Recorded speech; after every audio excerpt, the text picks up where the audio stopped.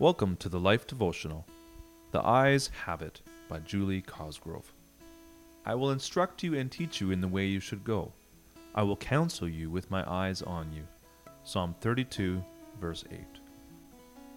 My physical therapist watches me like a hawk each time I have a session with him because I am a fall risk right now.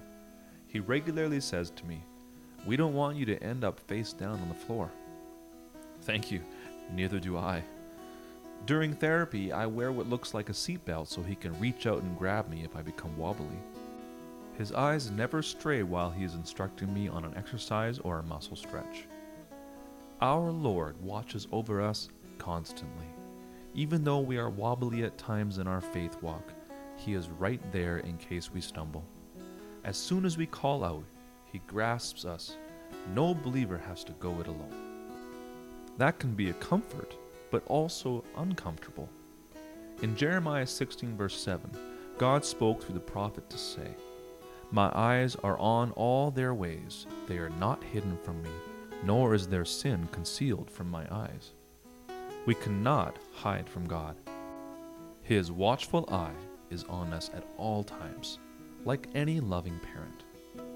My physical therapist hovers nearby in case I do something incorrectly, which might hurt my muscles. That's his job. Likewise, the Holy Spirit is my guide to deter me from sin that may hurt my soul. Do you feel that God is watching you too closely? Or does it give you comfort to know that He is hovering just in case? The temptation to do it yourself will always be there, but the good news is, so will your loving Father in heaven. A prayer for today. Father, thank you that you are always there to instruct, guide, and correct our path through your Holy Spirit and your word. Keep your eye on me, even during those times I am tempted to hide from you. Yank me back when I wobble. Let me lean on your strength. In Jesus' name I pray. Amen.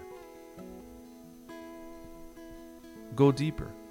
Sit in a park or at a playground and observe how parents keep an eye as their kids are at play. Note the reactions of the kids. Now relate that to your reaction to God's promise in Psalm 32, verse 8. We would love to pray for you today. Come visit us at thelife.com/prayer.